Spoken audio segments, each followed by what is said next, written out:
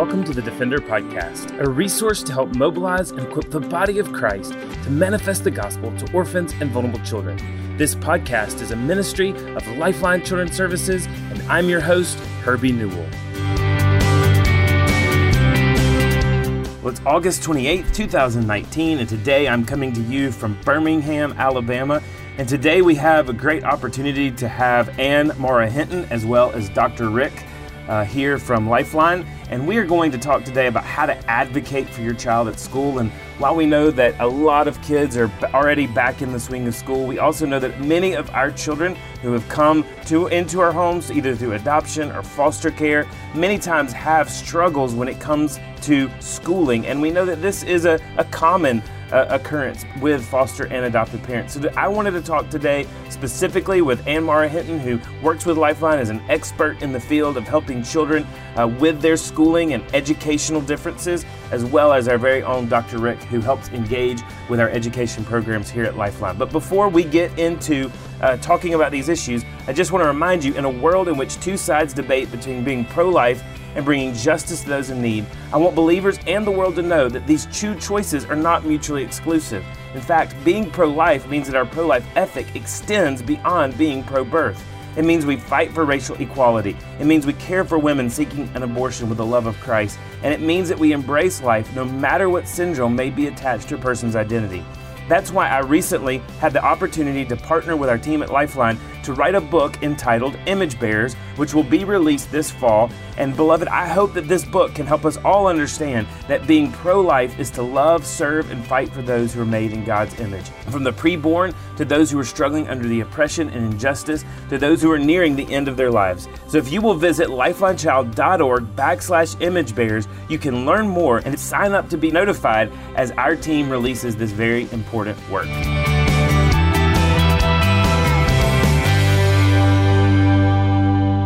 Well, with that, I do want to talk about, as we defend those image bearers, as we defend life, one of the ways we do that is through adoption and foster care. And I know that as many families bring children into their home, educational differences, educational struggles sometimes begin to be one of those first things and the first struggles and the first stresses that a family will have. And so first, and more, I want you to help us understand why it's important for families to advocate for their children in their school system. Well, there's several reasons, but one of the primary reasons would be just the importance of establishing a positive relationship with the caregivers that your children are going to be with throughout the day. And that in doing that, you're going to be building partnerships with those educators, and they're going to be seeing needs that you may not see. And also, you're just going to be helping each other to understand the needs of the children that they're serving every day. Yeah, and Dr. Rick, I know that you and Denise have certainly had your share of advocating for your kids in the public school system. Why is it important that the parent is the one that's advocating, not waiting on an educator, a teacher, or a school administrator? Well, Herbie, I think there are a couple of reasons. One is just the fact that even as you look at the way the special education system is constructed here in America, parents are part of the team that come together to make determinations about educational decisions, especially about special education and special education services. And so of all the people that are sitting around the table, one, as parents, we have to know that we have a seat at the table and we have a voice into the process. And as a matter of fact, the law really gives us a fairly large voice into the process in advocating for our kids. But I think also loving, and I love our teachers and administrators and people that we've worked with along the way, but all of them have, several things vying for their attention and several things pulling for their loyalty. The budget in their school system, the bandwidth of the people in the school system, the needs of other kids, and all those things. And the thing that Denise and I found is we're the two people that uniquely at that table have one interest and one interest only, and that's our child. And so we want to be active participants in that process because at the end of the day, we're not only the God-appointed advocates for our children, but we're also literally in that process, the ones who are most focused on our kids. Yeah, and so, I mean, just even thinking about that, Dr. Rick, as you and Denise have advocated for both of, really all three of your children, but specifically for your boys, just what are some practical ways that you would tell parents that they can begin to advocate? So, I know that parents don't want to be fussy or they don't want to be seen as belligerent, but they do want to see change happen for their children educationally. So what are some tips and what are some practical ways that they can begin to advocate? I think really the first thing is to begin to educate yourself on what services are available and the things that you can expect from the system. And that's really just a very cursory Google search to understand things like the various laws that are present, the different disabilities that are actually able to be qualified for special education services, and then ultimately understanding like what can be done. I think also, and I will speak as an international adoptive parent as well, is the idea that many times school systems are reluctant to walk through this process with children that are language learners. And so, many times what you, in your heart of hearts, that there's something going on and that there's something wrong, but the school system is reluctant, and you may be a year or 2 or 3 years even late in being able to get an intervention for your child because they want to wait and see what's language and language development and what's actually, some sort of cognitive impairment or other learning difference. And I think we have found out along the way that it's incumbent upon the school system to meet your child's learning challenge.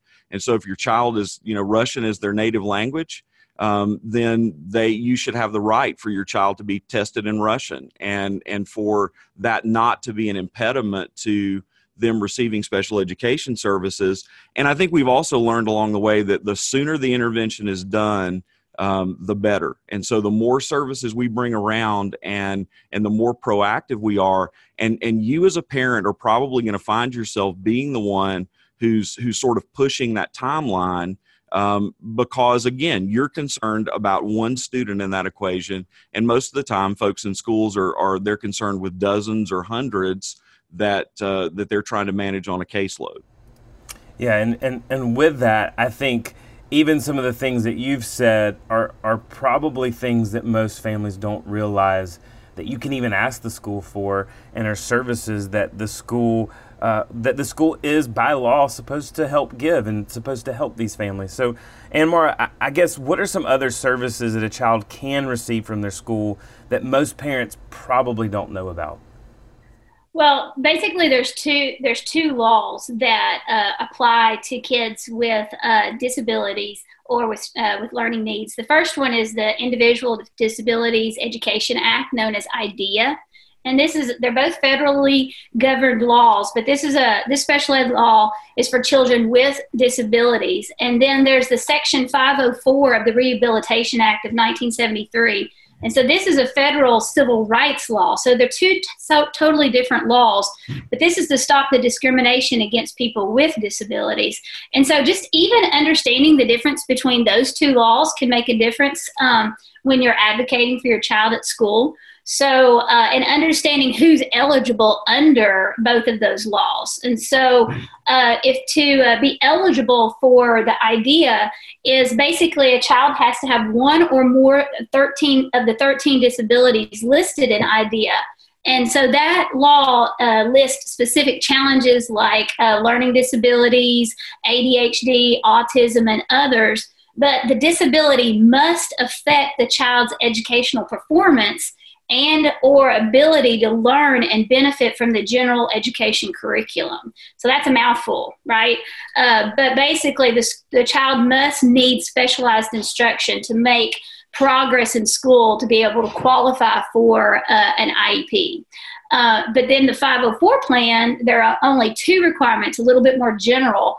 A child has any disability under the Section 504 covers a wide range of different struggles in school. And the disability must interfere with the child's ability to learn in the general classroom. But the 504 is more of a broader definition, and it can include learning, reading, communicating. But the child who doesn't qualify for an IEP may still qualify for a 504 plan, which is more going to look more like different accommodations or modifications that they can use actually in the general classroom. So understanding the difference between those two can go a long way with parents. Yeah, and Dr. Rick, I know that one of the reasons that we call you Dr. Rick is because you have a PhD in education, and obviously Ann Mara has so much training and background in education. Most adoptive parents aren't coming to the table with this pedigree of having the two, this word doctor in front of their name, or having a pedigree of having all of these educational services. And so what are some other things that you and Denise have even learned that are available from your local school system that most parents just may not realize are there? Yeah, I think, first of all, Herbie, I would say that even with all of the education and my wife being a special education teacher for 15 years, we felt lost in the middle of the system a lot as we tried to negotiate the special needs and special circumstances of our kids. And so I think we learned along the way that there were things that were helpful to our children, like within speech and language services, the ability to use social stories to help our kids to learn how to function socially better. And our child who had some perception issues with regard to understanding social situations, that they really could do some things to add value to that. We learned that in combination and in concert between IDEA and a 504 plan, that our son, who had some pretty significant fine motor skill struggles, was able to use assistive devices like an iPad or a writer in order to be able to do many of his assignments and things like that. We've learned through processing and understanding the way that our kids process best, that we've been able to have oral testing. And there's so many different options that are out there of things. Really, I think the key thing that I would tell folks, you don't have to be an educational expert. You don't have to have a PhD in education in order to understand some of these things. And I think that you if you don't agree with the plan that's being set, and if you don't agree that the intervention that's being given is something that is that's adequate for your child or specifically meets the need or the problem that you're seeing in front of you, that you as a parent always have the ability to be able to say that you disagree. Mm-hmm. And it's relevant within the reporting and within the system for you to say that you disagree, and to really kind of challenge the people that are around that are attempting to pour into your child or to provide services for them, for you to expand the possibilities of what services they may bring to bear. I sort of liken it to going to a doctor at times, that when you're a general practice physician and you've seen 50 cases of the flu this week, and someone comes in and they have fever and chills and the symptoms, typically the first thing that they're going to think of is you've got the flu, and maybe begin to treat you for that, even if the tests don't show it. And I think sometimes what happens in school systems is that we have a cluster of interventions that are the things that we use all the time and that we're really comfortable using. And so those are the things that the school system runs to for almost every issue.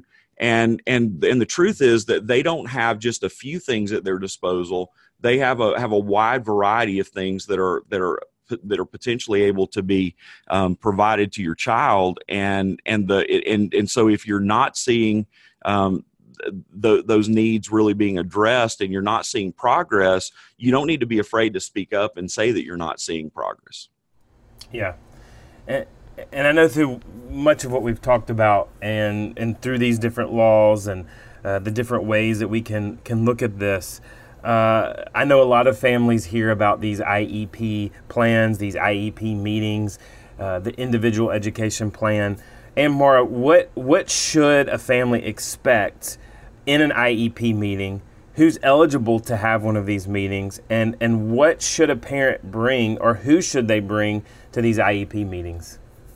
All right, yeah. Well, first, for an IEP meeting, you're going to have to qualify. And so there is a series of an evaluation that is done, which is interesting. You don't have to wait. The parents don't have to wait for the school to ask for this particular evaluation. A parent can actually to request the evaluation. So, like Dr. Rick said, if you are sensing that there's something going on, you can request that evaluation be done. So after the evaluation is done and the child does meet the requirements of the law for an IEP or a specific diagnosis, then you will meet together with a team of people, a whole team, and that team is going to include. It will include the special ed teacher. It will include the psychologist that did the testing.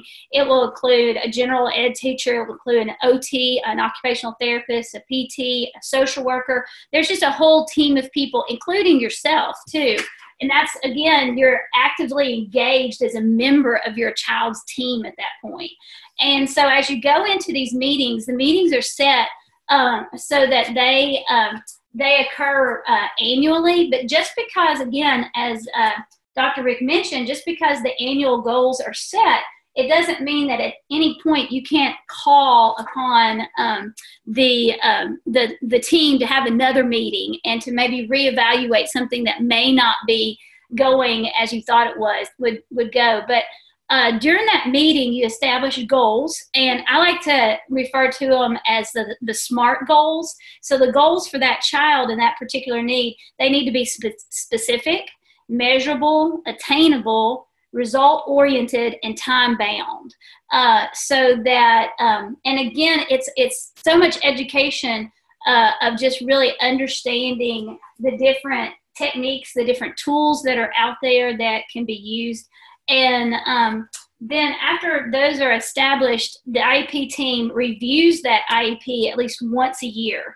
And anytime that there's going to be any kind of change to that IEP, then the team has to request like a written notice before calling an IEP meeting. So you're going to be actively involved in every meeting that they're going to be having, or that team is going to be having about your child.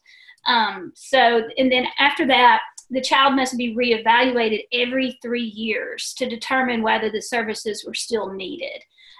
So there's quite a few things that go into it, but it's definitely a process that you can understand by, just like Dr. Rick said, just Googling, hey, what's the difference, or what is an IEP meeting? Yeah, and Dr. Rick, I know that you and Denise have sat through several IEP meetings and been a part of those.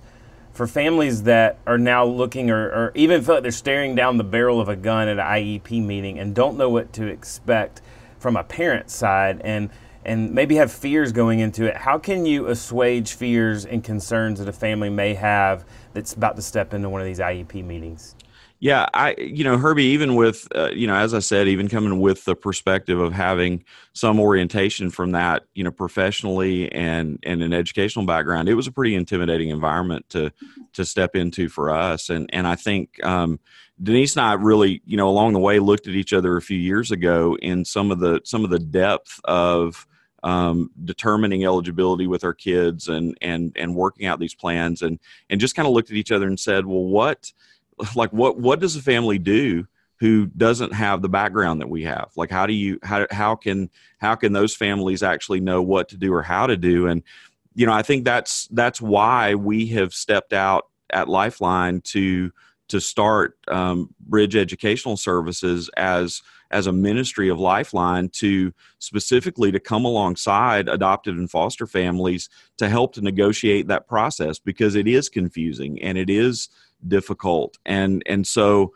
part of what the program that Ann-Mara leads here for us at Lifeline is focused around us providing some independent assessment that kind of goes beyond and outside of what would normally be done in the school system, but then also writing what we call a bridge plan, which is essentially a coaching document to say, these are the things that you need to look for, these are the things that you need to expect, and these are the things that you need to ask for in an eligibility meeting, for your child, and in those annual meetings as you're trying to assess progress. And so, we've just become convinced over time that a lot of even the struggles that we see in families, that many times we rush to thinking that these are trauma-based behaviors and things that are rooted in trauma in the lives of our kids, that some of them are rooted in frustration out of, over educational differences, and the fact that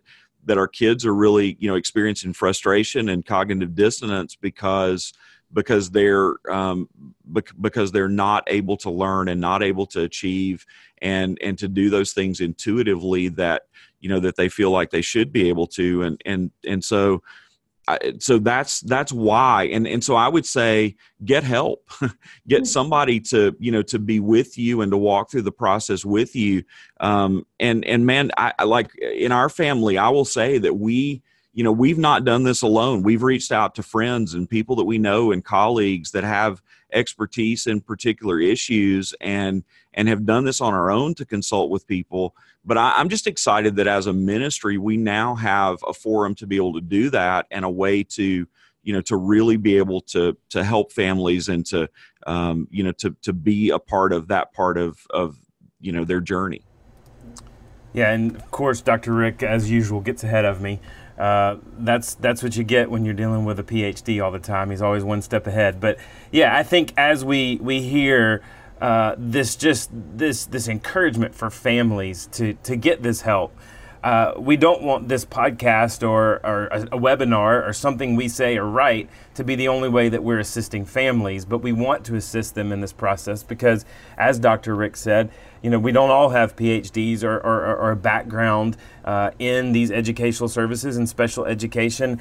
And two, we want families to know that while they got into this process, especially families that are pursuing the gospel, probably because they wanted to train up a child in the way that he should go, or they wanted to truly, as Deuteronomy chapter 6 says, they wanted to impress upon their children the word of the Lord and to disciple them. But many times we realize that these educational differences can be a barrier to ultimately discipleship of the hearts of our children. And so education is something that's so important. And that's why, as Dr. Rick said, we are excited to announce this educational resources, the Bridge Educational Services. And so, Ann-Mara, if you will, since you're leading out on the Bridge Educational Services, tell us a little bit more, add to a little bit more meat to the bone that Dr. Rick put out there on what exactly Bridge is and what the goals are in offering these services. Sure. Yeah. So, we are all aware that families out there, grow frustrated with the whole learning process, and that their children, especially when their children aren't learning in a typical way. So we really want this to be a resource that helps bridge that gap from frustration to hope. So, and as you said, as Christians, as image bearers, going back to the book, we believe that every child has been created in God's image and has dignity and worth. So I see it as our job to help parents to reveal and enjoy that beauty of their child. And so in doing that, we can do that through equipping and strengthening and shepherding families through struggles like with processing speed and visual auditory process, working memory. Those are just some of the words that, we hear daily. Sensory processing. There may be, a particular disability that you just aren't quite sure what it is. You can't quite put your finger on it. They're just something that's not clicking. And so we want to be able to offer like educational screenings for families to be able to try to figure out really what's going on. And especially when things just aren't coming together. And again, as Dr. Rick said too, just the Bridge Plan is an opportunity for us to talk, to build those relationships, to be that resource, to walk through those IEP meetings, to with you as a family, to offer suggestions, especially because there are so many different resources and tools out there to building even your cognitive core. We use a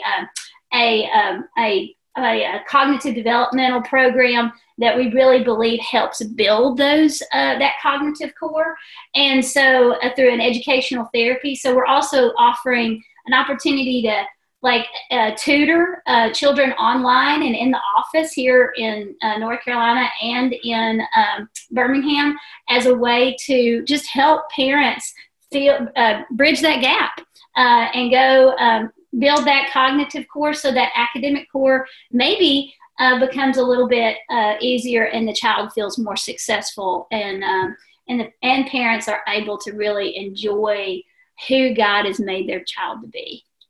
Amen. And I think it's important also for us to say that these services and these educational differences aren't just for kids that come into our home through adoption or foster care, but a wide variety of children with learning differences and learning in different ways. And certainly we know that our school system is really aimed at the quote unquote median child, but the median child is not the way that every child operates. And so I think it's very important as well as we look at these bridge services to help our children that are coming from difficult places, from trauma places, coming into our home through adoption or foster care, to not feel again like they're different or that there's something that's wrong with them, but for them to know that the educational system in America is trying to hit that median child, and there are kids all across the spectrum, birth children, biological children.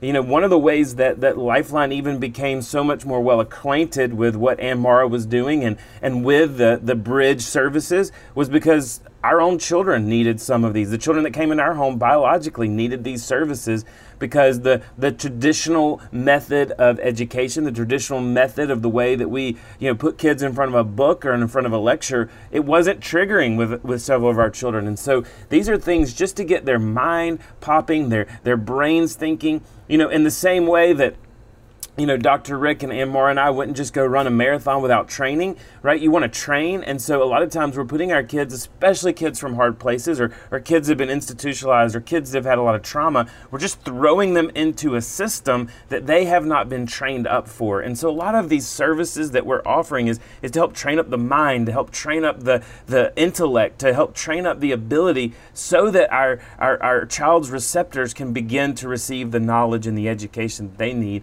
ultimately so that they can learn and grow, but also to help mitigate opportunities for us to be able to press upon them and disciple them in the way that they should go. And so I know that we are extremely excited. About a year ago, we were in Colombia finishing up our trip, and my dear wife, Ashley, had the opportunity to have a conversation with Ann Mara and just ask her to come on to our team. And she's living in Raleigh, the Triangle of North Carolina. But like she said, these services can be received in Birmingham or Raleigh, North Carolina, but really they can be received wherever a family is. And so, Dr. Rick, talk about why you're so excited personally about these bridge services and what mediums are we offering these services. So if someone's not live in Birmingham, Alabama, or can't get quickly to Birmingham or the Triangle of North Carolina, how can they receive these services if they're in Washington State or the great state of Alaska?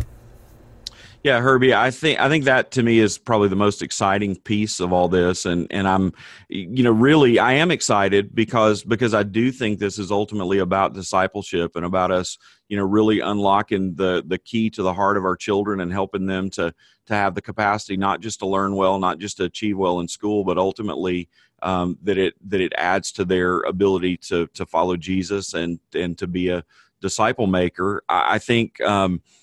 Because of the things that we're doing, we're very much and the things that Ann Mara has brought to us and others that are a part of Bridge Educational Services is really bringing some 21st century knowledge about the brain, some understanding about brain plasticity and our ability to learn and relearn.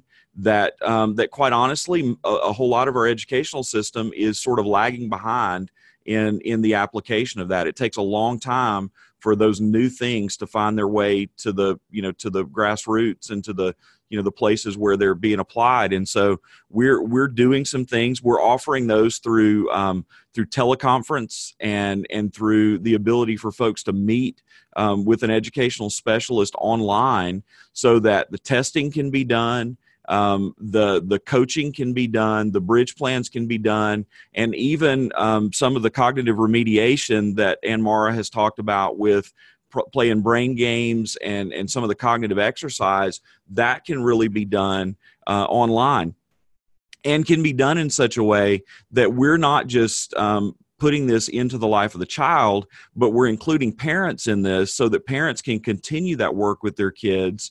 And it really has the sort of the side benefit of really increasing bonding and attachment and some of those things that we know that are key and crucial for emotional development and stability and regulation, of our kids. And so there will be that. You can look in the future to see some other opportunities that'll be on the horizon, including a camp environment where kids can come for a short period of time, like a 3 or 5 day camp, to do a little bit of intensive work.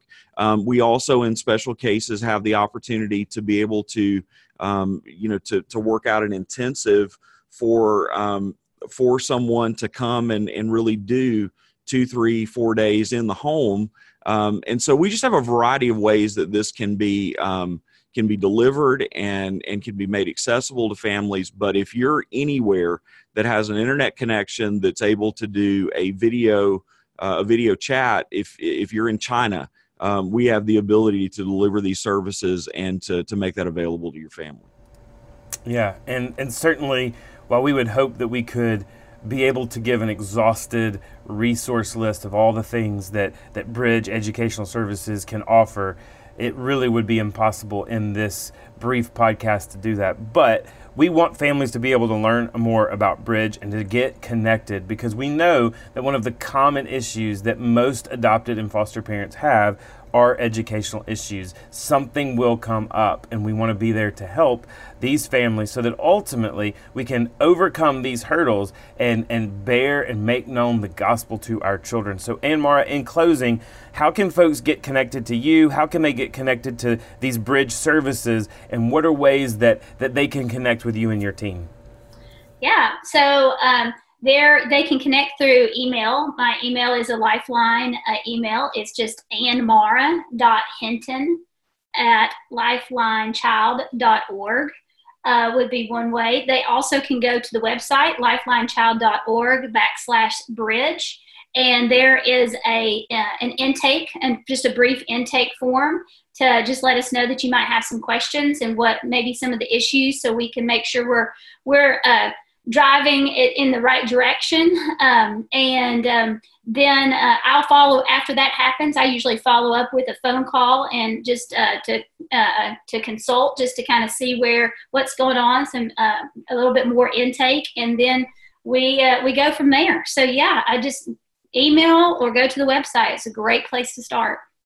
And we will put both Ann Mara's email as well as that website link in the show notes. And so whatever you listen to this podcast with, if you will look at those show notes, both of these links will be on there. But just again, it's annmara.hinton@lifelinechild.org or directly to our website at lifelinechild.org/bridge. And we really do hope that families will understand the need and the importance of these educational services, just the revolutionary ways that these simple acts really even will help your child and unlock a life's worth of learning, a life's worth of being able to integrate in with peers and others. And even so, we know, going back to that same theme that Ann Mara has said, and we've talked about this book that Lifeline is releasing, we are image bearers in God, made in the image of God. And so even with our children are unique, even when our children have unique learning opportunities and ways that they learn, and even when it's sin that's been pressed upon them that has caused them